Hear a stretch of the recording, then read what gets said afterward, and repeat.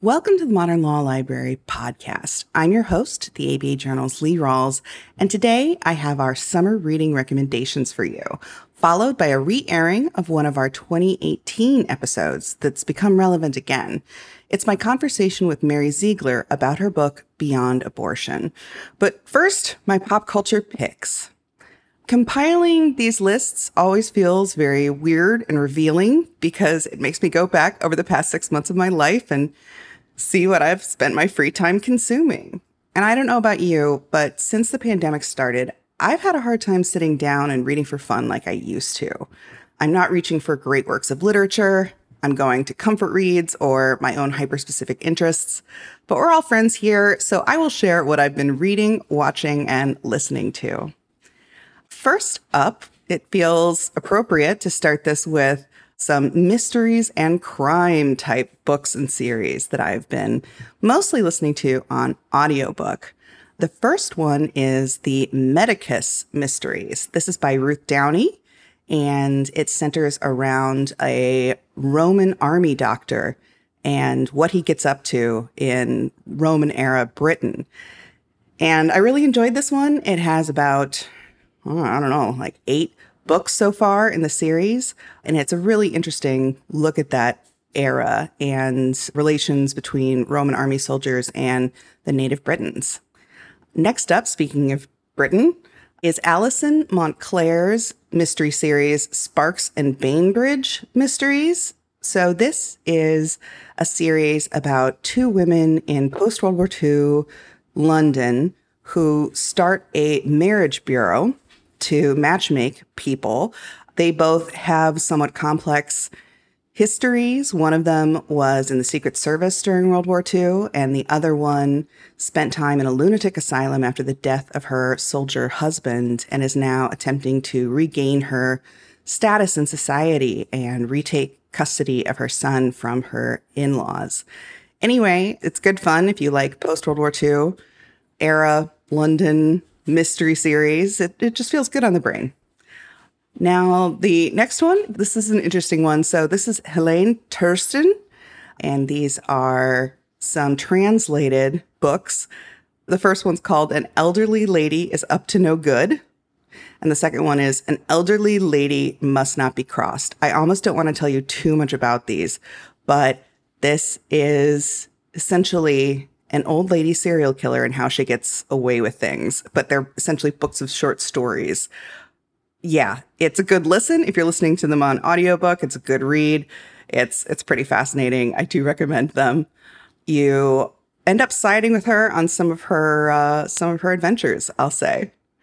Then if you want something just totally light and breezy, again, feels good on the brain, the series by Jessie Q. Sutanto. It only has 2 books in it so far. The first one is Dial A for Aunties, and the next one, which just came out, is Four Aunties and a Wedding. And this is a Chinese-Indonesian family who's immigrated to the United States and starts up a wedding service where they do the hair and makeup and the wedding organizing. And it's about the young woman whose aunties have formed this wedding company, and it too contains mysteries and bodies that need to be moved. So recommend those. Moving on from the cozy mysteries and crime to memoir. So this is one that I particularly enjoyed this spring, and I do recommend it. It's called Mastering the Art of Soviet Cooking. It's by Anya Von Bremzen. Now, she emigrated from Moscow to Philadelphia with her mother, Larissa, when she was 10 years old in the 1970s. And in this book, Anya, who has become a James Beard award-winning cookbook author, makes a series of feasts with her mother that celebrate, or if not celebrate, just recognize the food that was happening in different decades during the Soviet era. Anya's mother, Larissa, is from a Jewish background. Her father's Ukrainian.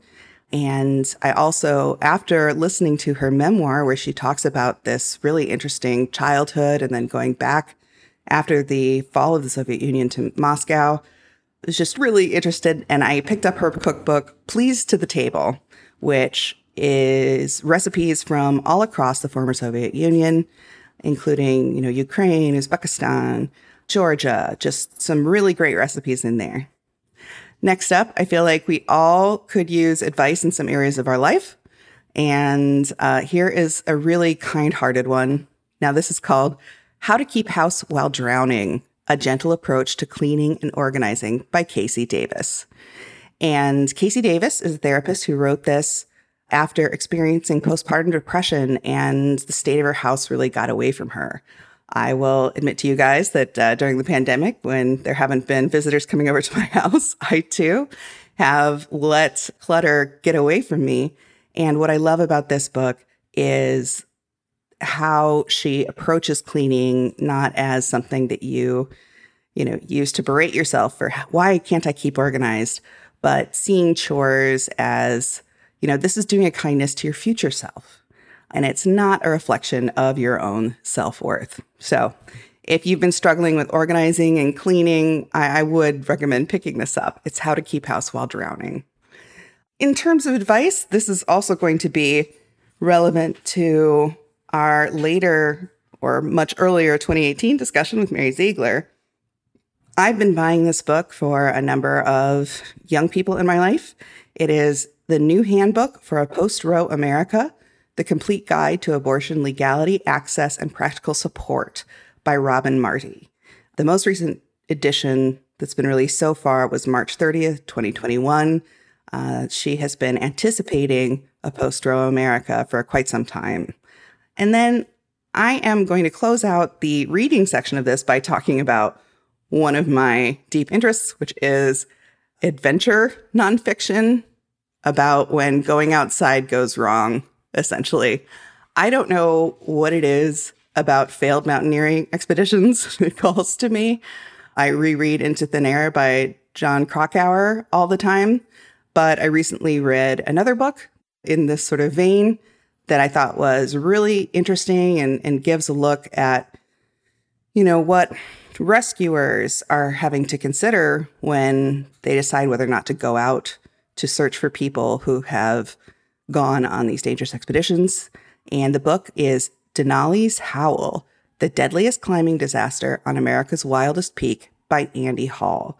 Andy Hall was a child when this happened. This was 1967. And he was actually in the Denali National Park because his father was in an administrative position there. And he goes back and he looks at what went wrong and how 7 young men in an expedition of, I believe, 12 or 13, ended up dying on Denali. All right. So that seems like a good place to end reading. When it comes to podcasts, I have started listening to a handful of new podcasts. Thought you might enjoy some of these. The first one is Brown History Podcast with Asan Zafar. And he has conducted a number of really interesting interviews with people who are looking at history in Asia. And he also talks to, filmmakers and writers. And, I thought his episode on the Bengali famine was excellent. And so, I enjoyed that one. The next one is called Dish. It's with the BBC Radio 1 DJ, Nicholas Grimshaw, and a Michelin star chef, Angela Hartnett. And it's like sitting in on a dinner party because it essentially is. Nick Grimshaw, the DJ, basically provides the cocktail and the chat, and Angela Hartnett shares the recipe that she's put together, and then they invite someone to dinner who they just want to talk with.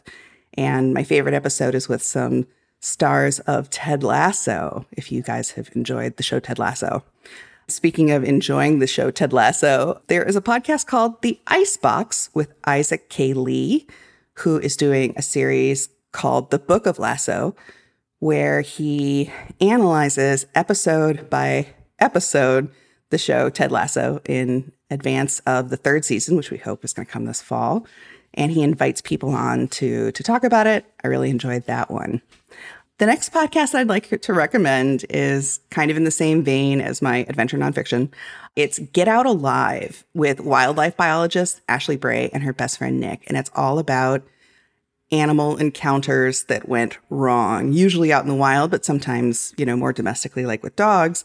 But each episode, they will talk about, say, grisly encounters and both how you can keep safe and, descriptions of some events where things did not stay safe.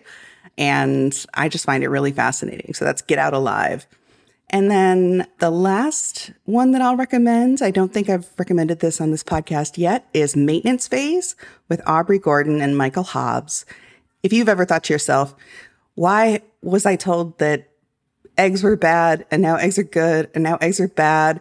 They look at the various science behind nutrition fads and what odd claims have been made about various diets and really drill into what was behind them. And usually it's just total bunk. So that's a fascinating listen. And then I'm just going to round out by talking about a few TV shows and some movies that I've seen that you may want to put on this summer. First TV show I'm going to recommend is Only Murders in the Building. You've probably heard of this. I think it's on Hulu. It stars Steve Martin, Martin Short, and Selena Gomez. And it's fun and fascinating. And yeah, highly recommend that one. The next one is Rutherford Falls, starring Ed Helms as Nathan Rutherford and Janice Mating, I believe is how you say her name, as Regan Wells, and someone who I love, Terry Thomas, played by Michael Grey Eyes, as the owner of a Native American casino. It's a great show. It's on Peacock. I think there are 2 seasons out. I really like that one. So Rutherford Falls.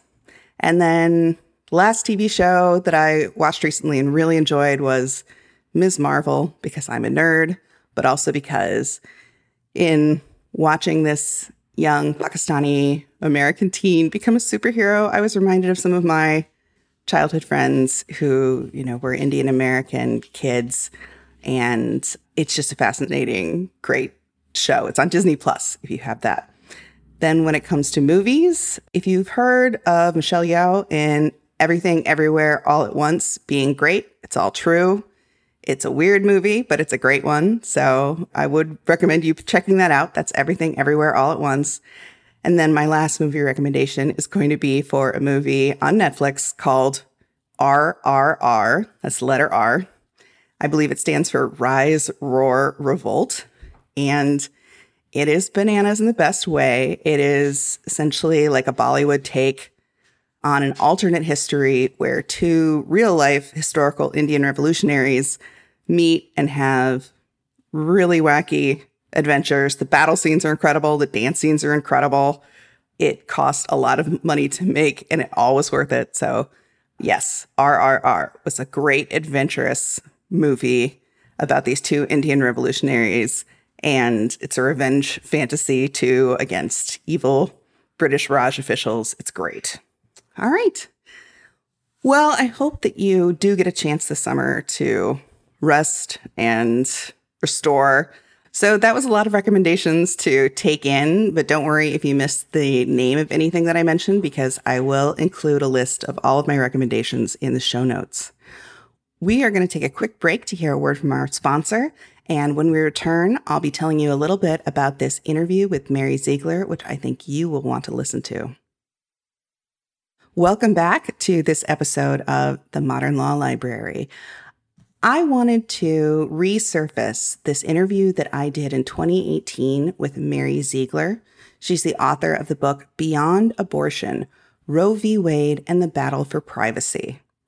So one of the reasons I thought that re-airing this episode would be very useful is that in this conversation we had back in 2018, what we were talking about was the various other ways that Roe had been used as a precedent in areas like privacy arguments for access to experimental drugs or euthanasia or personal data security or sex worker rights. These are all things that also relied on Roe v. Wade. And since Roe v. Wade has been overturned by Dobbs, I just think these are more areas we need to look to see if they need to be buttressed in the wake of Roe v. Wade having been overturned. So I hope that you enjoy re-listening to this episode. Please remember it is 2018, so we did not know the future, but we do mention what could happen if Roe v. Wade is overturned. Welcome to the Modern Law Library. I'm your host, Lee Rawles, and today I'm joined by Professor Mary Ziegler, author of the book Beyond Abortion, Roe v. Wade and the Battle for Privacy. Mary, thank you so much for joining us. Thanks for having me. Now, we are at the 45th anniversary, I believe, of Roe v. Wade this year. Is this one of the reasons you decided to revisit this court decision? It is, and this book kind of grew naturally out of my first book. So when I was in law school, we used history in part to study whether lawyers can change the world, looking at past examples in effect to see if using the courts had worked as lawyers had hoped or as social movements had hoped or had backfired. And most of the examples we used involved civil rights. So, Brown versus Board of Education. And I was a sort of young feminist law student, so I kept waiting for when we would study the aftermath of Roe, and we didn't. So I sort of unwisely thought I would take up that task myself. I was 25 or something, so I had no idea what I was actually getting myself into. And when I was research for my first book, which was more exclusively about the abortion debate, I kept noticing all of these other social movements and attorneys in other contexts who were using Roe in ways that were very unfamiliar to me. And so that made me curious what was going on in that context and what that said both about Roe's legacy and about what we mean when we talk about the right to privacy. Just to sort of begin at the beginning, we use Roe v. Wade as just a shorthand term that we throw out there, and we think it just means abortion rights. And a lot of people, probably most people, have not read the decision or don't understand the nuances. What do you think are some of the biggest misconceptions the public has about the actual legal decision, Roe v. Wade? Well, I think Roe v. Wade itself has sort of had a remarkably long life. And our lawyer members of the audience will understand this because Roe itself isn't even entirely the law anymore. Often when politicians or members of the media discuss abortion rights in the Supreme Court, they talk about overruling Roe. They don't talk about subsequent decisions that radically modified Roe, like Planned Parenthood versus Casey. So I think probably the largest misconception is that Roe is still the law. When it comes to Roe, the original decision, I think people often equate Roe with a woman's right to choose. That's often what you would see in protest marches and so on.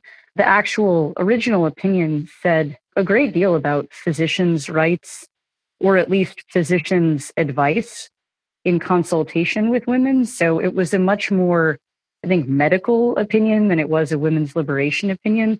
And to readers at the time, and I think now, it can come across almost as sort of paternalistic. So I think in that way, there were potential readings of Roe at the time, and probably even now, that don't line up as much with a kind of sex equality reading that we might be more familiar with. And what was, in the 1970s, sort of the initial response to Roe v. Wade? I grew up in the 80s, 90s, and so I'm not sure that I have a very clear picture of how it was originally received.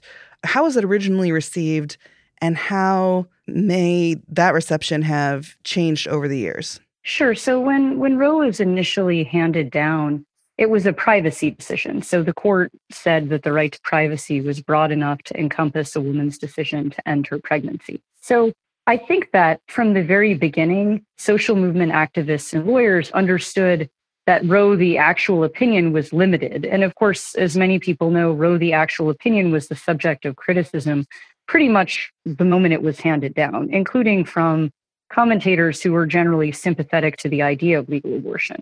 But I think at the same time, people in a lot of different causes recognized that the court's privacy language could be transformed and reappropriated and used in a lot of interesting ways. And those ways weren't limited in any way to the abortion context. So some social movement members were interested in changing the laws regarding sexual intimacy. So things involving discrimination against gays and lesbians, or bans on sodomy or fornication, or living out of marriage with your boyfriend. Groups involved with those issues said that if there was a right to control your own body, which Roe hadn't actually said, again, they were redefining Roe, then that right extended to what you did in the privacy of your bedroom. Other groups were even more disconnected from the context of sex and reproduction. These were groups that were interested in things like rights for patients to use unconventional medical therapies like unproven cancer drugs or acupuncture. There were groups involving former or current patients receiving mental health treatment who wanted to make Roe stand for a right to make your own medical decisions free of chemical interference. People interested in end-of-life decision-making and the right to die who thought that Roe should stand for privacy in making certain kinds of key decisions, regardless of whether they had anything to do with reproduction. And interestingly, some of the people who were using Roe in this way were not left-leaning or progressive. They included groups like the Committee for Freedom of Choice in Cancer Therapy, which was sort of affiliated with the John Birch Society, which was a right-leaning group, and Barry Goldwater, who was interested in making Roe stand for right to control your data, was, of course, kind of a lion of the right. So at the time, Roe became a part of a lot of very interesting conversations about privacy. How that's changed over time, of course, is probably more familiar to listeners because Roe has become synonymous with abortion, and to some synonymous with a kind of judicial activism or judicial overreaching that the court wants to avoid, both for practical and principled reasons. And how that even happened as its own kind of interesting history. It wasn't an accident that happened, because even though commentators in academia had been skeptical of Roe's reasoning from the outset, that hadn't really resonated politically until the 80s and 90s, when both Republican political leaders and members of the pro-life or anti-abortion movement deliberately set out to make judicial activism and Roe synonyms, and to do that with actual voters, not just with people within the academy. Now, I'd love to dive into some of the individual stories of these movements that are using Roe v. Wade or have used Roe v. Wade to advance their cause. You mentioned something that I've heard people call the right to try, and I believe that there's current legal discussions going on about this right now on whether or not someone should be allowed to try an experimental drug if the FDA has not approved it. Mm-hmm. Could you talk a little bit about that specific path and how Roe came to be used in that argument? Sure. So in the 70s, as many readers might know, cancer was even scarier than it is now. And that was the primary kind of battlefield where this use of Roe emerged. So mortality rates for cancer were dramatically higher than they are now. And that helped to spawn a lot of interest in experimental drugs, including kind of unproven, potentially dangerous, but probably just useless drugs. A movement sprang up around this drug called Laetrile. And Laetrile had been around for some time. The FDA had been trying to regulate it, and there literally evolved sort of smuggling rings of people who would go to get Laetrile from Mexico and hide it in car parts and in their clothes.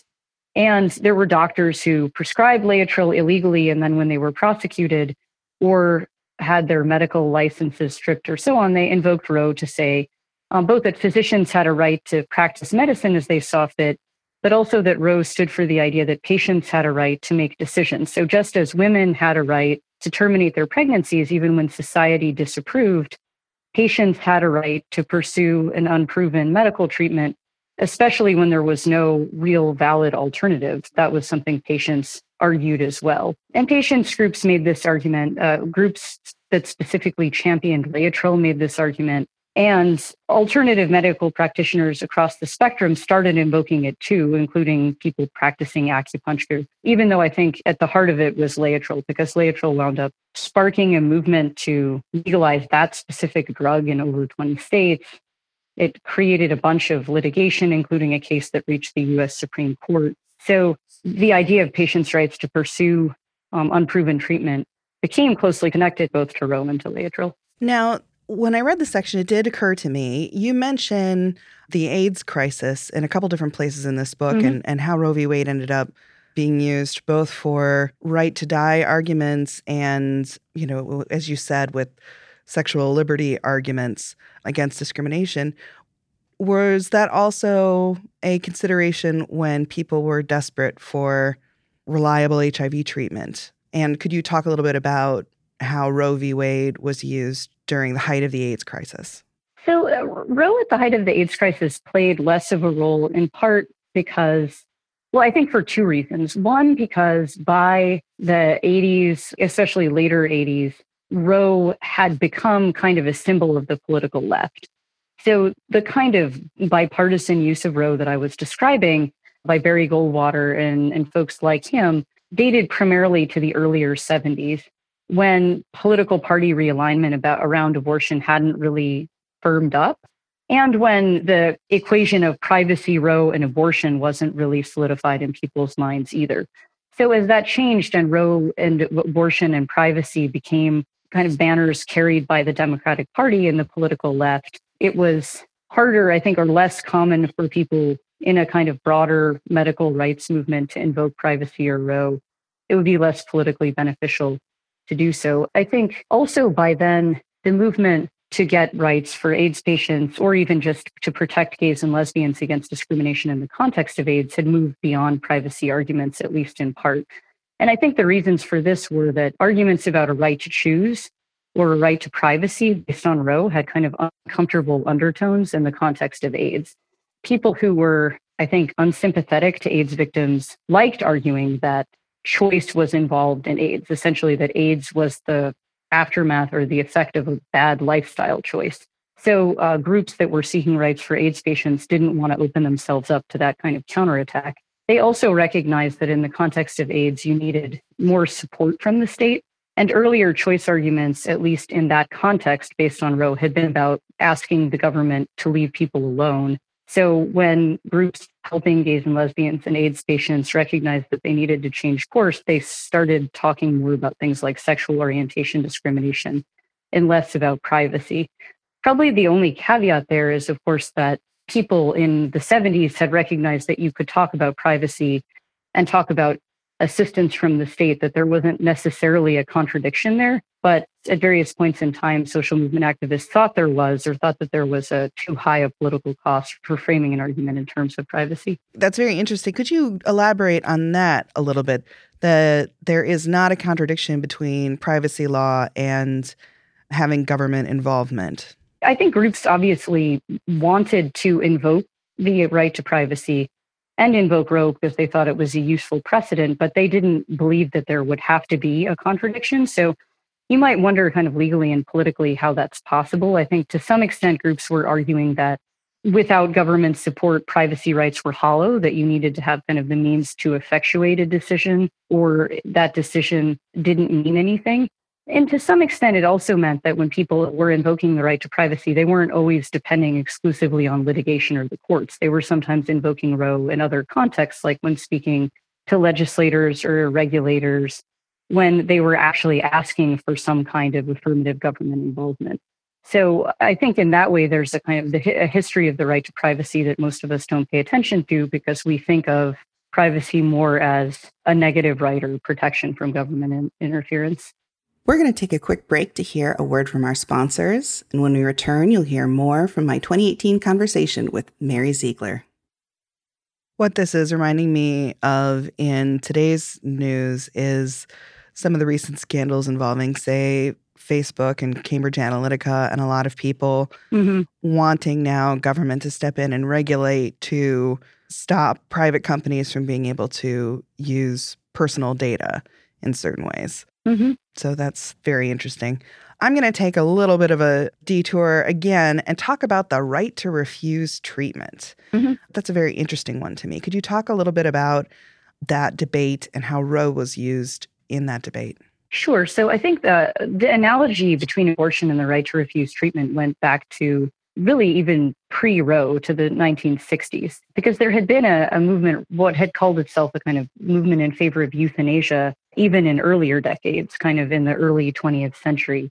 And as euthanasia became synonymous with stuff like eugenic legal reform and discrimination against the disabled, people who wanted to recognize the right to refuse treatment at the end of life began looking for new ways of talking and thinking about what they were doing. And the comparison to abortion made a lot of intuitive sense because both involved what some would view as life and death decision-making, both involved what looked like patient autonomy in certain crucial matters. So even before Roe, groups that were interested in the right to die described themselves as champions of a right to privacy or right to choose. After Roe came down, use of those arguments became more common. It became more central in terms of both visibility and use of resources. And interestingly, when there became more, I guess, of a debate about end-of-life decision-making and the right to refuse treatment, when groups were opposed to it, both abortion foes and some disability rights organizations, the relationship between abortion and end-of-life decision-making took center stage. So those who were arguing for a right to refuse treatment would say essentially that the circumstances were very similar. Just as people had a right to make decisions about whether to become parents, they had a right to decide whether to live or die, and that the right to privacy, as Roe defined it, touched on your interest in how you saw yourself, what your identity was, your quality of life, and so on.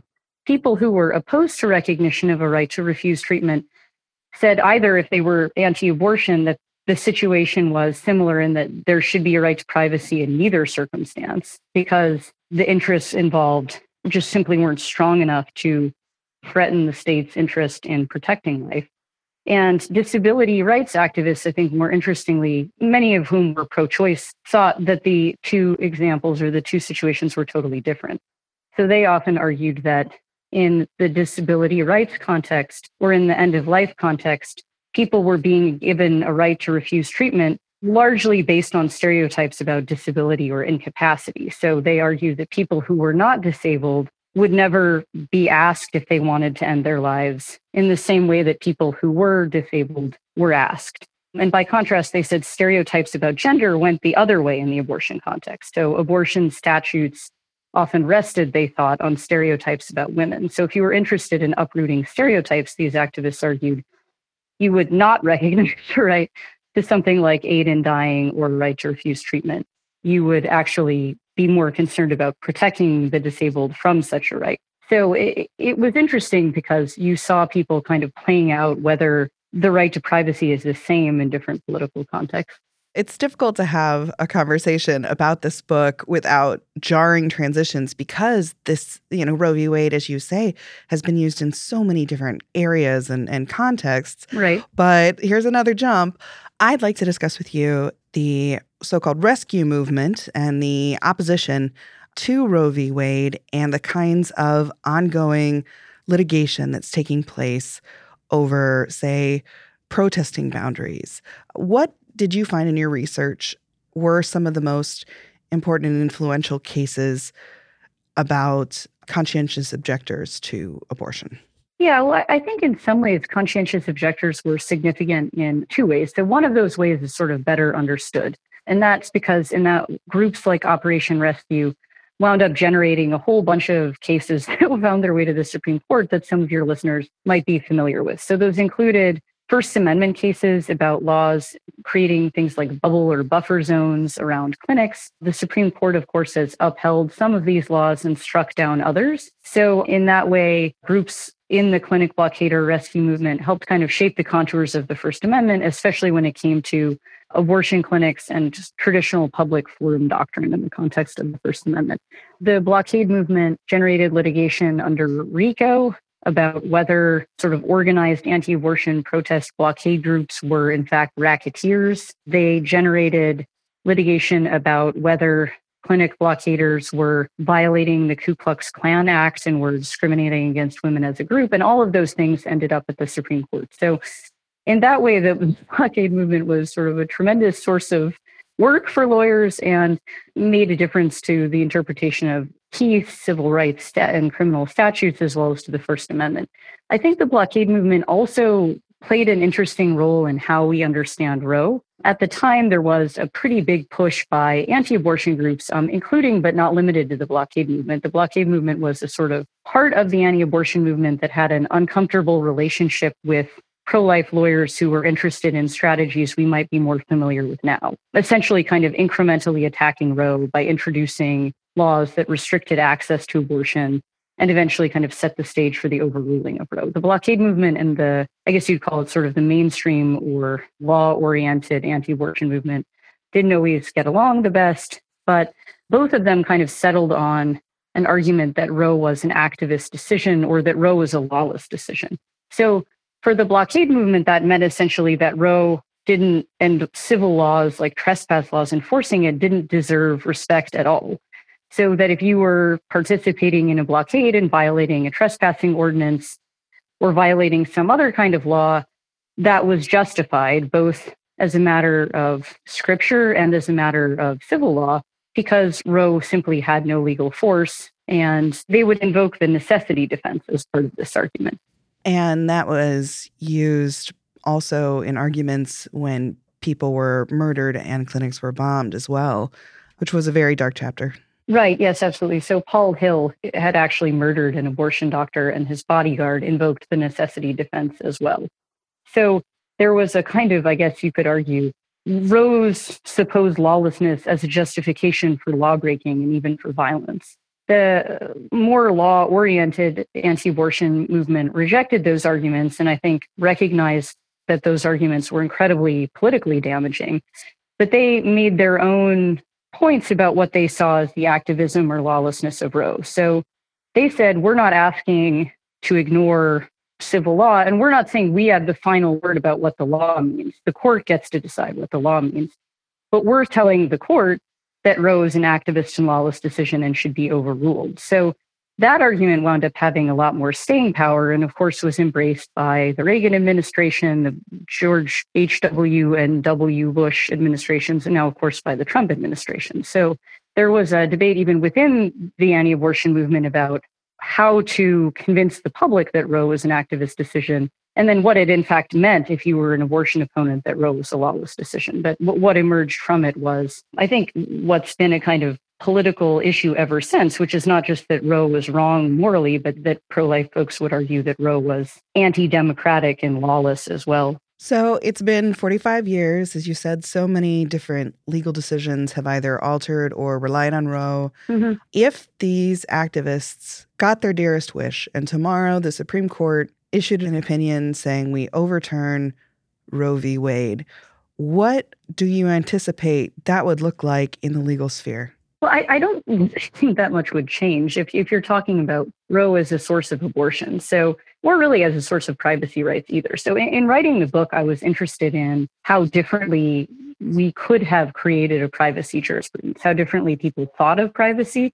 And that was true whether it was sort of privacy being more of a left rather than a right-wing concern, privacy being, at least constitutional privacy rights, being so tied up with family and reproduction rather than other considerations that, we could have had a privacy jurisprudence that resonated with people on the right and the left. We could have had a privacy jurisprudence that spoke to the interests of consumers and patients. We could have had a privacy jurisprudence that dealt more with data breaches, like things like Cambridge Analytica. So I think sometimes history can kind of illuminate lost possibilities and alternative paths in interesting ways at a time when it seems sort of like we're bogged down when we think about privacy. But the path we took essentially was that Roe stopped being raw material for interesting ideas about privacy quite as much sometime between the 80s and the 90s. So in that way, overruling Roe wouldn't change how well or how much we think about privacy. I don't even really think it would change dramatically access to abortion. It would make a difference, but as most of our listeners know, there are already tremendous differences in access to abortion between states, and states that, broadly speaking, would be considered blue states or pro-choice states provide broad access to abortion. States that would be considered pro-life or often red states often limit access to abortion very severely. So you have, one abortion clinic in a state or something like that. So I think that the reality that's been made possible by Planned Parenthood versus Casey is not that dissimilar from the reality that was in place before Roe. Of course, there are differences in the sense that states could theoretically introduce much more severe penalties or could punish women for abortion. So states that are unsympathetic to abortion access could make life a lot harder for people seeking abortion. But I think the kind of patchwork of different laws across states is something that we've already seen and that would remain sort of roughly the same, even if Roe were to be overruled. I thought that the way you concluded the book was just, a really wonderful summation. Would you mind reading us a short passage from your conclusion? Yeah, absolutely.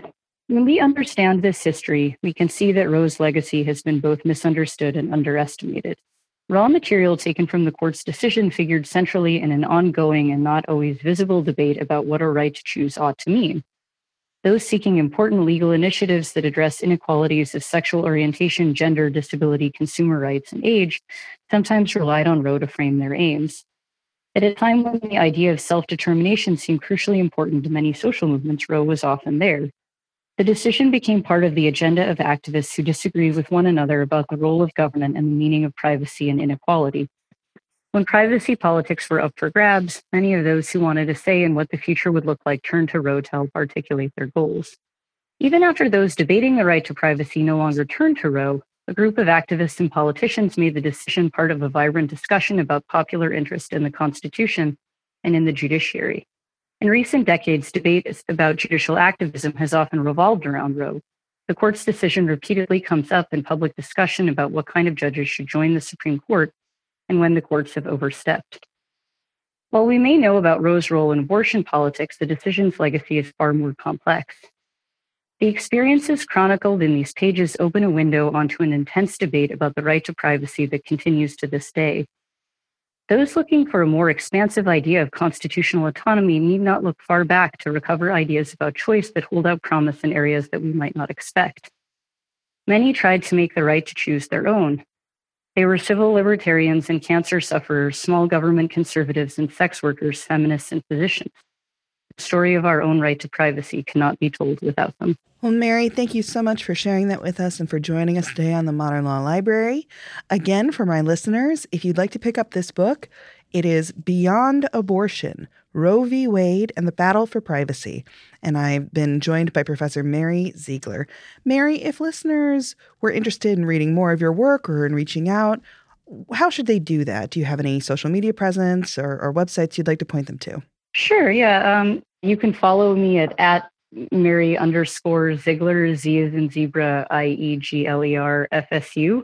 You can read my first book, which is called After Roe, The Lost History of the Abortion Debate. And I've written a lot of op-eds and works that are available for free about abortion and privacy. So if you even Google me, I'm sure you'll pull up some op-eds that discuss where the abortion wars are heading and how the right to privacy was once so different. In January, our readers may have read an op-ed in the New York Times that I remember reading out, and I will link to that on our page on abajournal.com so that anyone interested in reading that can do so. Thanks again to our listeners for joining us. And if you enjoyed this podcast, please rate and review in your favorite podcast listening service.